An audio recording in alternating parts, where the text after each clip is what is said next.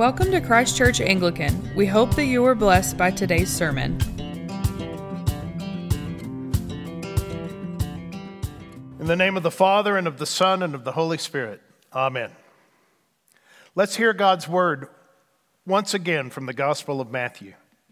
Jesus told his disciples, if any want to become my followers, let them deny themselves and take up their cross and follow me.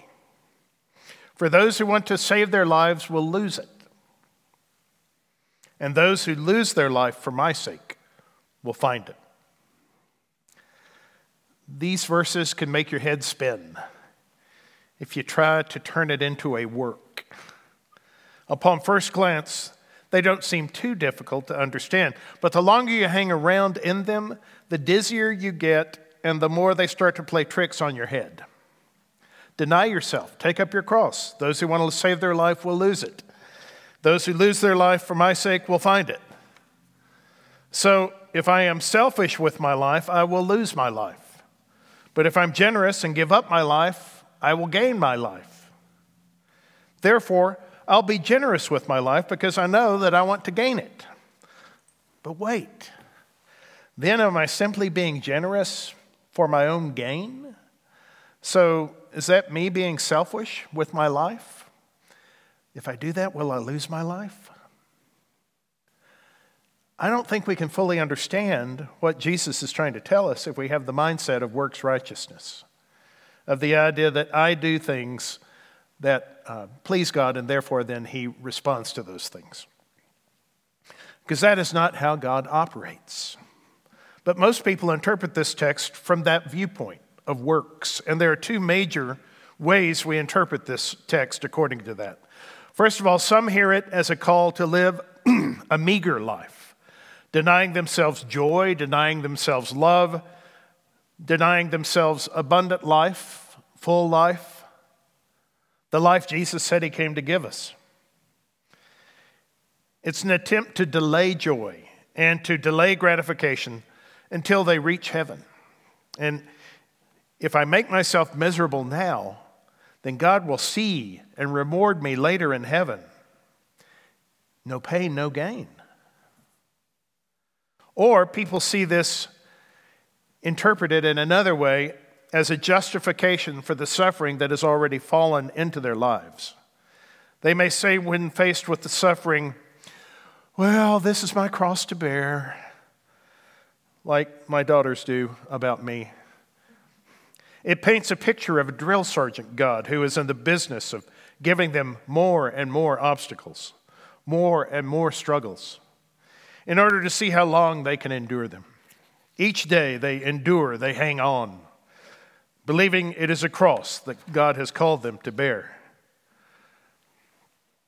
But what if both of these interpretations are all wrong? What if Jesus was saying something very different? You see, in either of the above cases, we're looking at folks who, whether they know it or not, are operating with the assumption that their works of pain and denial will ultimately please God and bring them joy in heaven. But God doesn't necessarily operate that way. Sure, each of us faces problems and troubles and pain and suffering in this life that we have to endure, but God is not the author of those things. He sent his Son to lead us through all of that to a life of glory. And with Jesus leading us, we can experience joy even in the worst of times. It seems to me that our Lord's words this morning are not a call to a life of suffering as though suffering is a goal in this life. Rather, I believe Jesus is calling us to not be afraid. He's really saying, what do you have to lose? See, being afraid of evil will lead us eventually to being afraid of life. And Jesus says, don't be afraid of evil. Don't be afraid of death even. Not fearing the suffering places in our lives that can often feel so much like death are one of the things Jesus is calling us to do. Don't fear those things. Because the moment we start to fear death, the moment we start to fear suffering, It won't be long before we start to fear life.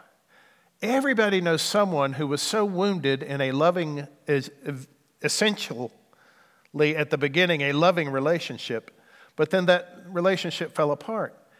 And now that person is afraid. They're afraid of life. They're afraid of love.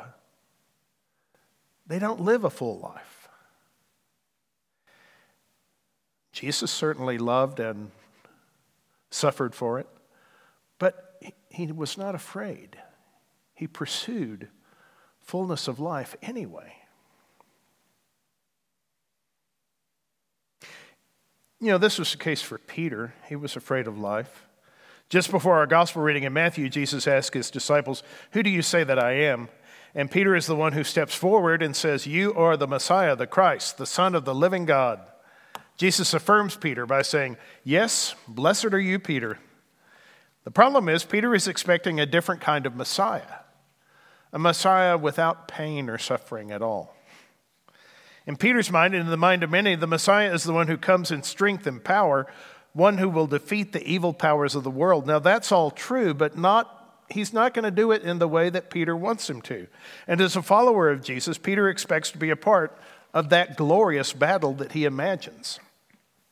So when Jesus begins to share with his disciples that he must go to Jerusalem and he must undergo great suffering and death, it is no wonder that Peter cries out, "God forbid it, Lord.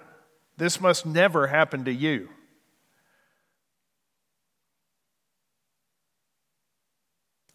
Peter was afraid of suffering and death. And as we see in the gospel account, as Jesus is arrested and before he's crucified, Peter becomes afraid of life itself. He wasn't expecting the suffering or death for Jesus or for himself. They were not the future he envisioned. If Jesus must go to Jerusalem and face suffering and death, then that probably means that Peter is going to face suffering and death as well. He was afraid for Jesus' life, but he was also afraid for his own life. You see, the moment we start to fear death, it will not be long before we start to fear life. Beloved, we must not fear death. We must not fear the evil in this world. We are sons and daughters of the King of Kings and the Lord of Lords.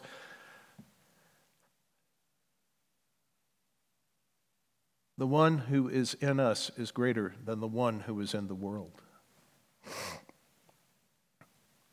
Mahesh Chavda, the author and evangelist, talks about a time when he was called to assist with an exorcism that had gone wrong. It had gone badly wrong.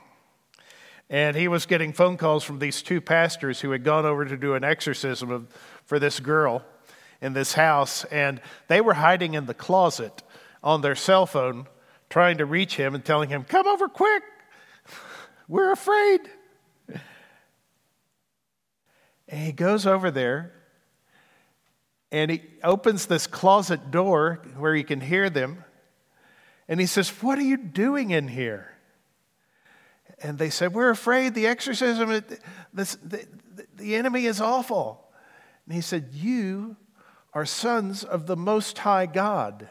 Get up and let's go do the work God has called us to do. Greater is he that is in you than he that is in the world." The moment we start to fear evil, to fear death, it will not be long before we're hiding in a closet too, fearing life. And beloved, Jesus wants us to have life, a new life, an abundant life, a kingdom life. Now, I want you to notice something. In today's gospel reading, Jesus going to the crucifixion, his own crucifixion, that was not his goal. Listen to the text once again. Jesus began to show his disciples that he must go to Jerusalem and undergo great suffering at the hands of the elders and chief priests and scribes and be killed, and on the third day be raised. And on the third day be raised to new life, to kingdom life, resurrected life. Resurrection was what Jesus was headed for, not crucifixion and death. He was headed for the fullness of life. Jesus' goal was to go to Jerusalem and undergo what he had to undergo to experience that resurrection. Jesus is not going to Jerusalem in search of suffering and death. He is going to Jerusalem in pursuit of eternal life, abundant life, kingdom life. Jesus asks us to take up our crosses and follow him, not to death, but to life. This text is about not fearing death, about not fearing those suffering moments in life that you can feel, that feel like death. In life there will be pain. In life there will be suffering. It's a part of the human experience. And Jesus tells us, let's go through this together. Take up our crosses. Follow him. We'll go through life together. Yes, there will be pain and there will be suffering, but there will also be abundant life. A full life is not one that is absent of suffering, but one that faces suffering with the courage to do so in order to continue to pursue life, a resurrected life in the midst of it all. Remember this. You are a new creation in Christ Jesus. You are a son, a daughter of the King of Kings and the Lord of Lords. Now, if you were a son or daughter of the Creator, then why live in fear of his creation? In God's love, you were saved by his Son, Jesus. Why would you fear to follow him? Take up your cross and follow Jesus to life. A.W. Tozer once wrote that a scared world needs a fearless church. Could that possibly be more fitting today? A scared world needs a fearless church. May we be fearless witnesses and witness to this scared world about the fullness of life that Jesus offers. Fear or faith. The path to walk is yours to choose. Cling on to your life and you'll lose it. Give everything you've got to following Jesus, including life itself, and you'll win it. In every generation, there are, it seems, a few people who are prepared to take Jesus seriously at his word. What would it be like if you were one of them? Thanks for tuning in. For more information, feel free to visit us online at ccanglican.com. We hope you will join us again soon.